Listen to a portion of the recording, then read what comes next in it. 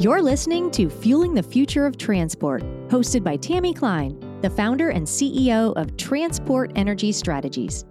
We'll talk all about the fuels and energy it takes to keep the world moving forward. Hi, everyone. Welcome to the show today. I am so pleased and happy to have my friend, John Eichberger, the Executive Director of the Fuels Institute, on the show today to talk about the full range of what's going out there in global transport energy.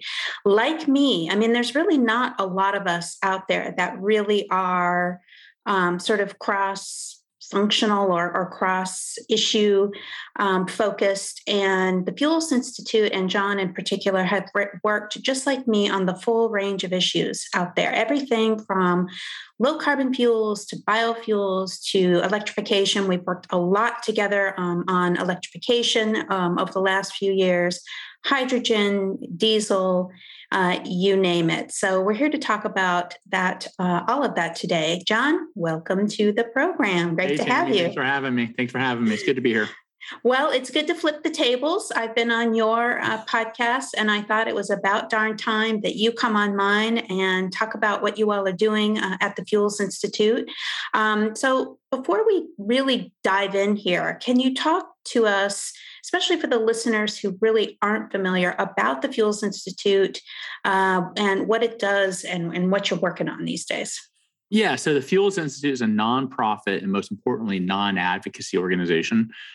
We pulled together a diverse perspective. Our board is 60 people big right now, and it's growing. You're on our board, fantastic perspective. But you look at the Fuels Institute, a lot of people think fuels means liquid. I get that, but we define fuels as energy. If energy powers surface transportation, then it's something we're looking at. Our board spans from major oil companies to retailers to Electrify America to Hyzon, fuel cell truck manufacturer, you name it. We've got a whole swath of perspectives, and I think it's important. And what we try to do is take a look at what are the key issues facing the transportation energy market. Right now, really focused on how are we going to reduce carbon from that market. And then we figure out, okay, let's start doing some research. Fact-based objective research to figure out what are some strategies that decision makers should be considering to achieve our decarbonization objectives. And it's been fascinating. There's so much going on right now. It's really a fun time to be part of this. Yeah, it sure is. It's just the full range of issues and just the complexities and decarbonization and dealing with climate change and the energy transition. And it's so unique, this time that we're in. I remember when I first met you back in 1999. No, I had hair back then. I had no grays back then. And we met everybody. When she said we were like in junior high when we met. So let's put this in perspective. I was 12, which means I was 11. Exactly. But when I first met you in 1998, 1999, we worked on gasoline. We worked on gasoline quality issues, and we worked on MTBE. And now, who would have thought that here we are, all these years later with this complex, ever-changing world with all of these issues that are, popping up like popcorn. Yeah, back then we thought the world was complicated. We're trying to we're trying to get rid of MTBE. We're trying to transition to something else. We had the biofuel debates, we had the CAFE standard debates, all these issues, and we thought, man, this is really complicated. Now we look back and just laugh. Yeah, I know. It's like that was easy back then. You ain't seen nothing yet. Yeah, right. I remember those times so fondly. I actually feel it. I kind of feel like September 11th was a turning point, but that's another story. It was like the world was so great, and we had the Spice Girls, and we had sulfur reduction in fuels and RFG. We made different in our definition of what constitutes as great. That's true. Yes. Yeah. I don't know where the Spice Girls thing came up from, but now I'm stuck with that song in my head. So anyway, but So, the one thing that we've worked on very closely together, the Fuels Institute has an electric vehicle council. I'm chairing that council. I'm working with you and all the members of the council very closely. Over the last 2 or 3 years, we've worked a lot on EV infrastructure and charging infrastructure. So, what is it? What's the biggest takeaway from you? That you have. Working on the space a lot more intensely over the last few years. Like, what's working, what's not working? How do you see electric vehicle market evolving in the next 10, 15 years? So I think there's two ways to look at it. I mean, look at the vehicles themselves and what's going to happen to the expansion of the market. And I think the range of opinion is so broad. I just saw a piece come out. I think you may have actually sent it to me. Boston Consulting Group is saying 59% of all vehicles sold globally in 2035 will be electric. I have a really hard time believing that. Too. The EU, we're recording this in June. The EU just passed legislation to ban the sale of combustion engine vehicles in 2035. I have a hard time believing that's going to stick. Yes, We've got forecasts of 60% of vehicles in the US will be electric, new cars sold by 2040. I have a hard time believing that. That being said, we are on a much faster evolutionary track than we were a year ago. And I think we have an opportunity here to really make a major transition to greater reliance on electrification in the next 5 to 10 years. But there's a lot of headwinds. We got chip shortages. We've got lithium mining challenges. We have all these production challenges. We've got prices for EVs were raised by many manufacturers this year. So cost parity with ICE vehicle probably not going to be realized in 2025 as we previously thought. But we're getting more models to market, which gives consumers more options. And the capabilities of the vehicles are awesome. You drive an EV, it's a fantastic ride. Mm-hmm. Great technology, wonderful vehicles. But I think a lot of the forecast projections, pledges we've seen are really predicated on the assumption of a perfect market. Yeah. And there's no such thing as a perfect market. Yeah. So I think we're going to be kind of a roller coaster for a while. And that's going to put, my concern is it's going to put your EV passionate advocates thinking that they're battling other stakeholders. And it's not necessarily a conflict. It's the market is very new. And anytime a market's growing, it's going to be rocky. And it's going to have ups and downs, stops and starts. You're going to have companies come in and just be gangbusters out of the block and then go bankrupt a year and a half later. That's going to continue to happen. So on the EV space, I think we're going to see growth. Europe much faster, Asia much faster. The US is going to be a laggard. We have a study coming out through the EV Council looking at infrastructure, but within that is a forecast of maybe 6% of vehicles on the road by 2030 will be electric. Yeah. But again, I still think that's kind of an ambitious target. On the infrastructure front, that's where we've been focusing much of our time at EVC. So the electric vehicle council we set up was to help answer questions about infrastructure. And from the Fuels Institute perspective, we don't care if you sell electric vehicles tomorrow or not. We don't care if you install chargers tomorrow or not. It's not our place to say what should happen or should not happen. What we're trying to do is provide resources to help people make decisions that if they choose to go that rate, that direction, they can effectively and profitably. The biggest problem we have is the profitability. The growth of chargers today are being led by companies that they're looking at the long term. They're looking at how we're going to capitalize on this financially in the future. We're going to take a financial hit now, install it, build up the nascent infrastructure, and then hopefully we'll be the dominant player in the market going forward. For your individual company that may be interested in putting a charger out, man, it's tough to make it financially viable.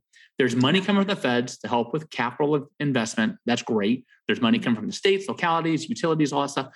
But once you start getting to operations, and the papers you've put together for us clearly articulate this, the operating cost of a charging station, especially a DC fast charging station, is very, very challenging to make it economical.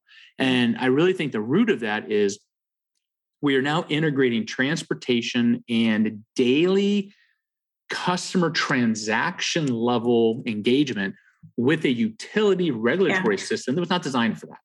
Yes, exactly. So, including the regulations that govern the utilities that now, the chargers are subject to. And I think that's for me, the takeaway is, oh my gosh, we have this monolithic regulatory infrastructure that is not going to, I question whether 50 state PUCs will be able to successfully keep up with the need, for the expansion of charging. Like, how does that work, or does it? I don't think it does. Mm-hmm. And I think that's part of the problem. So you're seeing a lot of political battles between the convenience fuel retailing industry and the utilities. But the bottom line is the structure within which the utilities have to operate is not conducive to an EV charging market retail transaction basis. And so we need to figure out a way to evolve that to reflect current market conditions and the direction we're going, if it's going to be a viable business investment. Now, you could socialize it, make it a government structure. I don't think that's the best path forward. Yeah. But we need to really get serious about evolving the utility regulatory structure to make it work with site hosts and customers. Otherwise, it's going to be a very slow trajectory to get that infrastructure built out the way we need it to be. Yeah, and even utilities are beginning to say this. I mean, it's like it's not been apparent in maybe our world, but it's like super apparent in their world. So it's yeah. You and I have been in the liquid fuels industry for we'll say decades. Yes, we'll say that loosely say that. We'll say that and then sigh very heavily. Right, exactly, and then call 5 o'clock. Exactly. But it's that market is transparent. There's understanding. The refiners know how to get product to market. They know the relationship. The retailers don't always like the refiner partner, but they understand and they work with them. We don't have that relationship in the utility world. We don't have yet, and we will get there. But we need to evolve to a transparent, competitive market. Right now, consumers can shop for the best price of gasoline, which right now doesn't exist, but they can shop for the best price of gasoline at 45 miles an hour without slowing down. Mm-hmm. How are they going to make economic decisions for their budget on public charging infrastructure when we have so many different jurisdictions with different rate setting processes? Right. We got to streamline it somehow. Yeah. So you just mentioned what's been happening in the EU with respect to the de facto ban on internal combustion engine vehicles. We've got California that's looking at, win, lose, or draw following the EU.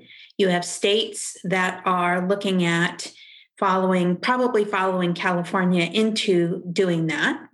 What's the future for the ISEV here in the U.S.? How do you see the politics, evolving? So, as a recovering lobbyist, I always say that because that poison never gets out of your system; you get pulled back in too quickly. My concern with the bans like this, they're very political.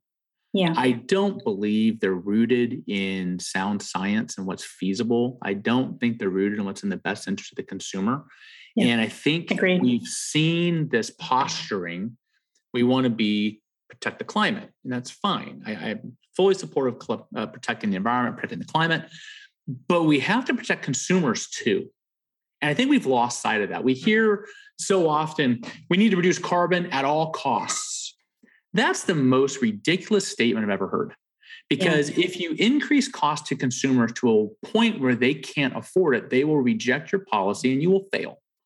We have to balance the needs of consumers with the needs of the environment. And quite frankly, I would say we need to give an edge to the needs of the consumers.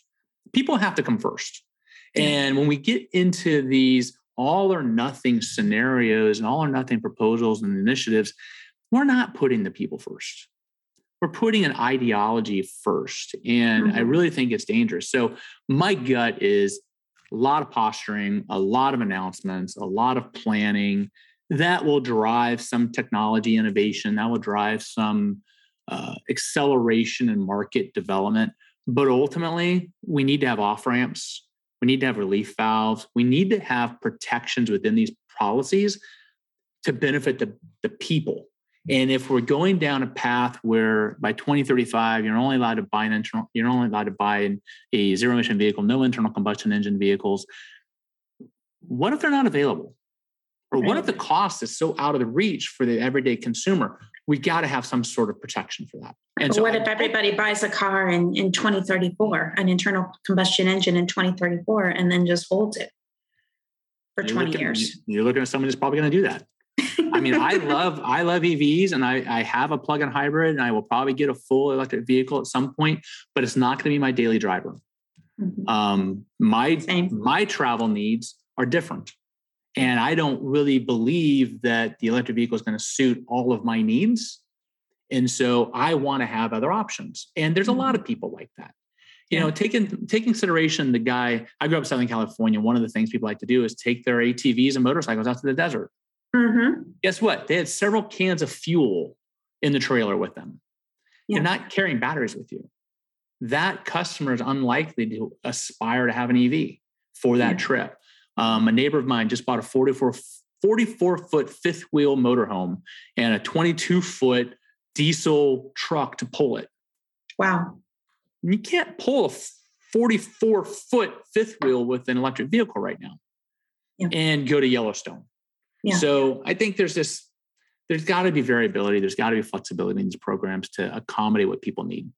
You know, I think the thing about it too is that I think we have lived through this before, and what jogs my memory, you know, what I'm mentioning to my blog readers this morning in the newsletter is, is MTBE, you know, and just what the states, banning, and the federal government, Congress attempting and then discussing. And it just was, it was really messy and difficult. And there were a lot of issues around that, that basically added up to, was that really the best solution at the end of the day? And then the other experience is, dieselization in the EU, which ironically was created by the same policymakers that are now trying to ban. And then they thought, wait a second, it's like, there's stuff coming out of the tailpipe? What's that? Exactly. Yeah, diddly do. It's interesting you brought up MTBE, because we're getting ready to release a paper looking at the carbon intensity of biofuels.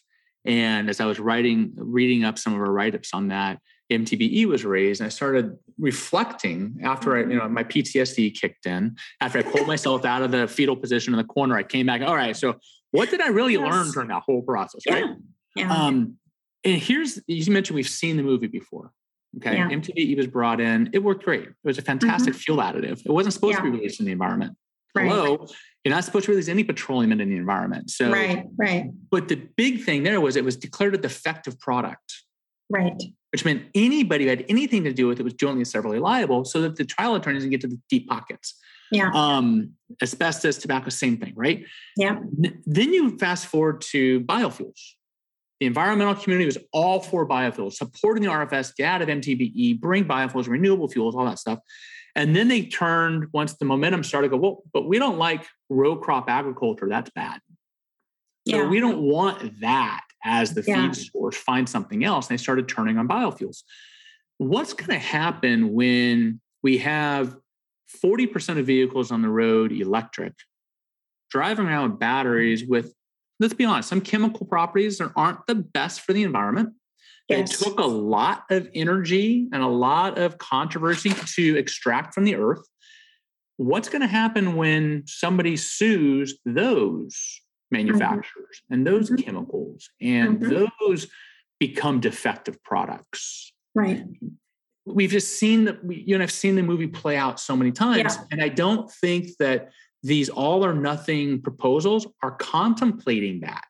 Yeah. And I was thinking about, E15, 3,000 stations selling it. I think it's a great product. I don't think there's really compatibility issues.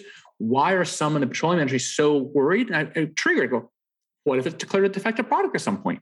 Right. That's what they're worried about. Yeah. And it goes back, tort reform. How are we going to change the litigation process in the United States to allow these new technologies that are actually great for the transportation market, great for the environment, let them thrive without this fear of gotcha coming down the road? And we're so far away from having that discussion because nobody wants to have it. Yeah. But I think there's legitimacy there that we've got to really look at how our legal system is structured to provide comfort that we can embrace new options and run with them without the fear of it 20 years from now, somebody finds something wrong with what we did and they sue us for 20 years of transgressions. Yeah, that's the same thing that I think about too. And I believe that those MTBE lawsuits that started in the 90s, those product liability lawsuits, I think there are at least a few that are ongoing or were only recently ended. Right. Just in the last few years. It's like, who wants to be involved in that? Well, the counsel I used to work with during those negotiations talked about it was the class action lawyers' college plan for their children. So, and they're probably now in college. Let's get the lawsuit that never goes away, right? Exactly. So you mentioned biofuels. You mentioned E15 and ethanol in general. So, given what we're seeing, with electric vehicles, sales increasing, charging infrastructure spreading, what do you see as the role for biofuels in the U.S.? Renewable diesel, E15, sustainable aviation fuel. I mean, there's some great technologies out there. Right. Great potential. We need to tap into it more heavily. We need to figure out a way to bring. Now, look, there are limitations, there are hurdles, there are challenges to bringing it to market in broader volumes, and we are both very familiar with those. What those are. We can overcome them. There's a way to overcome them. We have 270 million plus combustion engine vehicles in the United States today. Even if we were to get to 50% of vehicles sold in 2030 would be electric, that means 8.5 million vehicles sold in 2030 will be combustion engine. Yeah. We have to reduce carbon from those vehicles. If we're really concerned about carbon emissions and climate, you can't just sit back and wait for the white knight of, quote, zero emission tailpipe vehicles. I'm throwing a little carrot out there to one of our friends. It's a tailpipe zero emission. You can't wait for that white knight to come and save the world. We have to address this. And you have a potential. There's a in our study that we're releasing in June, there's a recognition of a consortium of ethanol plants looking at a sequenced carbon capture sequestration program for several different plants that could reduce the carbon intensity of ethanol to 25 compared to 100 for gasoline. Yeah. That's awesome. But if we're only blending at 10%, the net impact is fairly limited. Mm-hmm. And so we need to think about how we change that. We need to think about how we get more feedstocks, because with sustainable aviation fuels, you mentioned, that's going to be pulling the same feedstock that feeds biodiesel and renewable diesel. Yes. EPA has the ability to open up feedstock approved pathways. We need to expedite that. We need to figure out a way to allow new feedstocks, new crops, new energy resources to be fed into the approval process to get qualified renewable fuels and get them to market. We need to look at compatibility issues. We need to look at vehicle compatibility issues and how do we evolve that? It's so easy. When I was the lobbyist, it was very easy to use these examples as counterweights to policies we didn't like. Yeah. But the reality is they're real, they're challenges. Let's not use them to fight. Let's use them to figure out, okay, how do we overcome them? Yeah. Just because there's a wall in front of you doesn't mean you can't go around, over, or under it.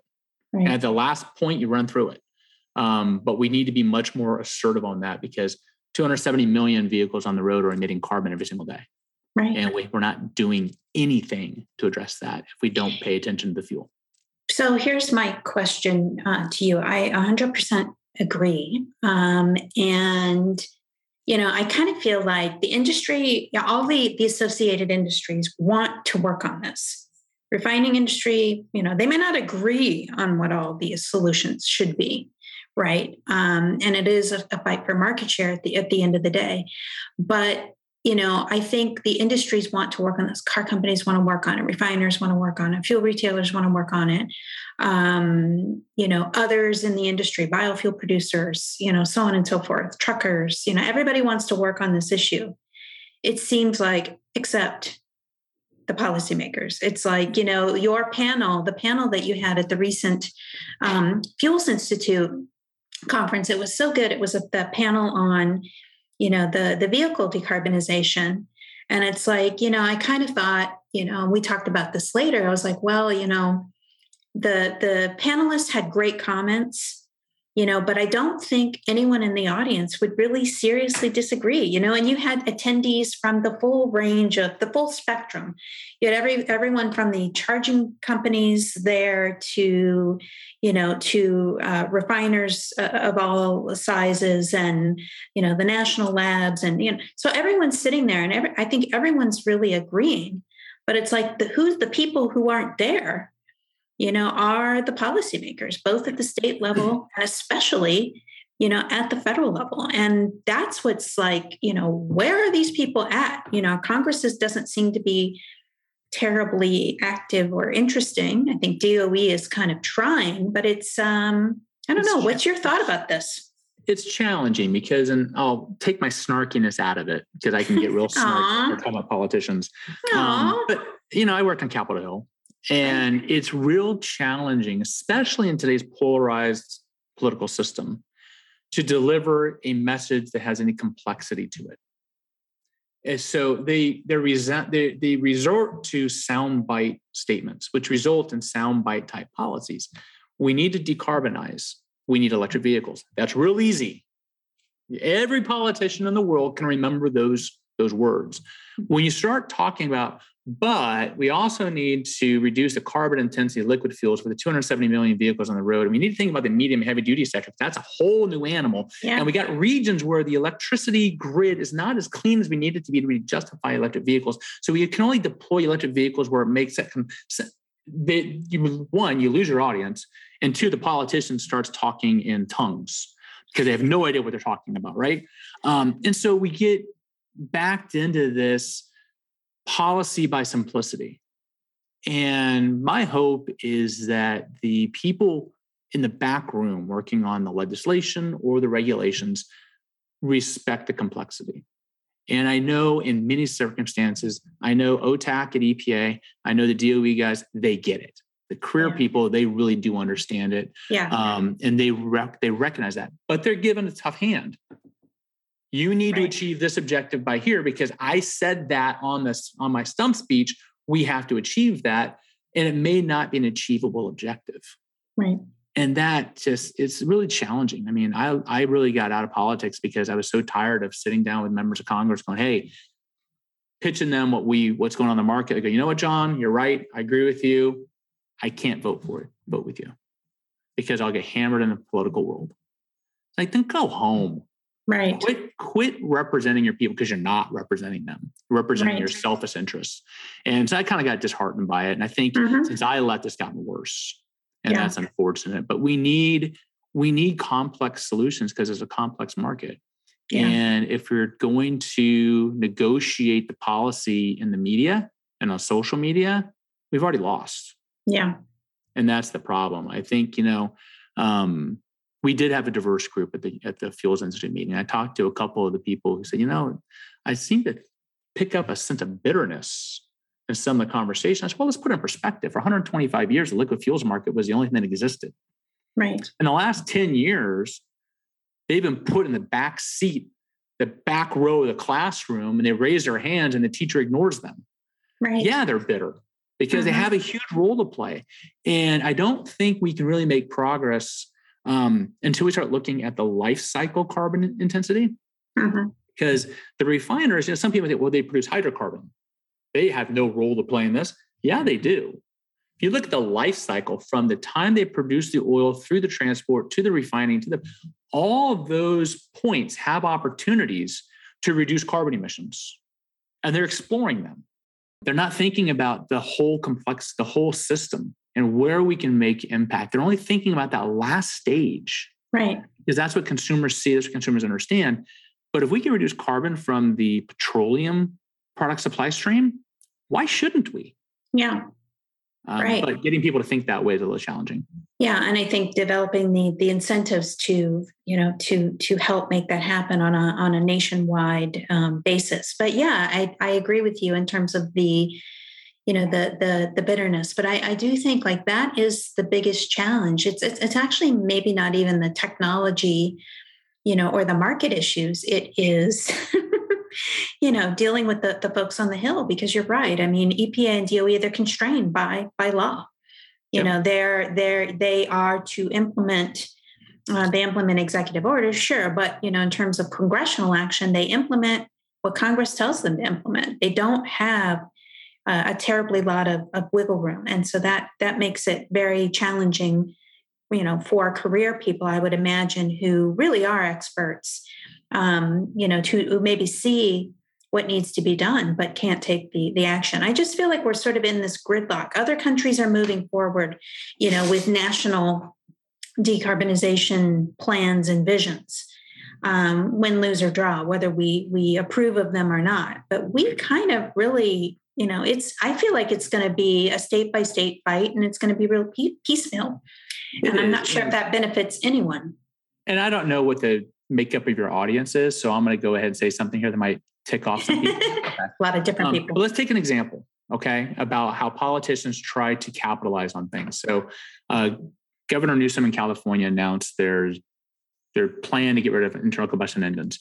He did it under the backdrop of wildfires. And said these wildfires are a product of climate change. Climate change is precipitated because we're burning hydrocarbons. Therefore, I'm going to ban combustion engine vehicle sales to prevent wildfires. Now, I heard that and go, wow, that's a long walk for a short drink of water. You have to really want to see that.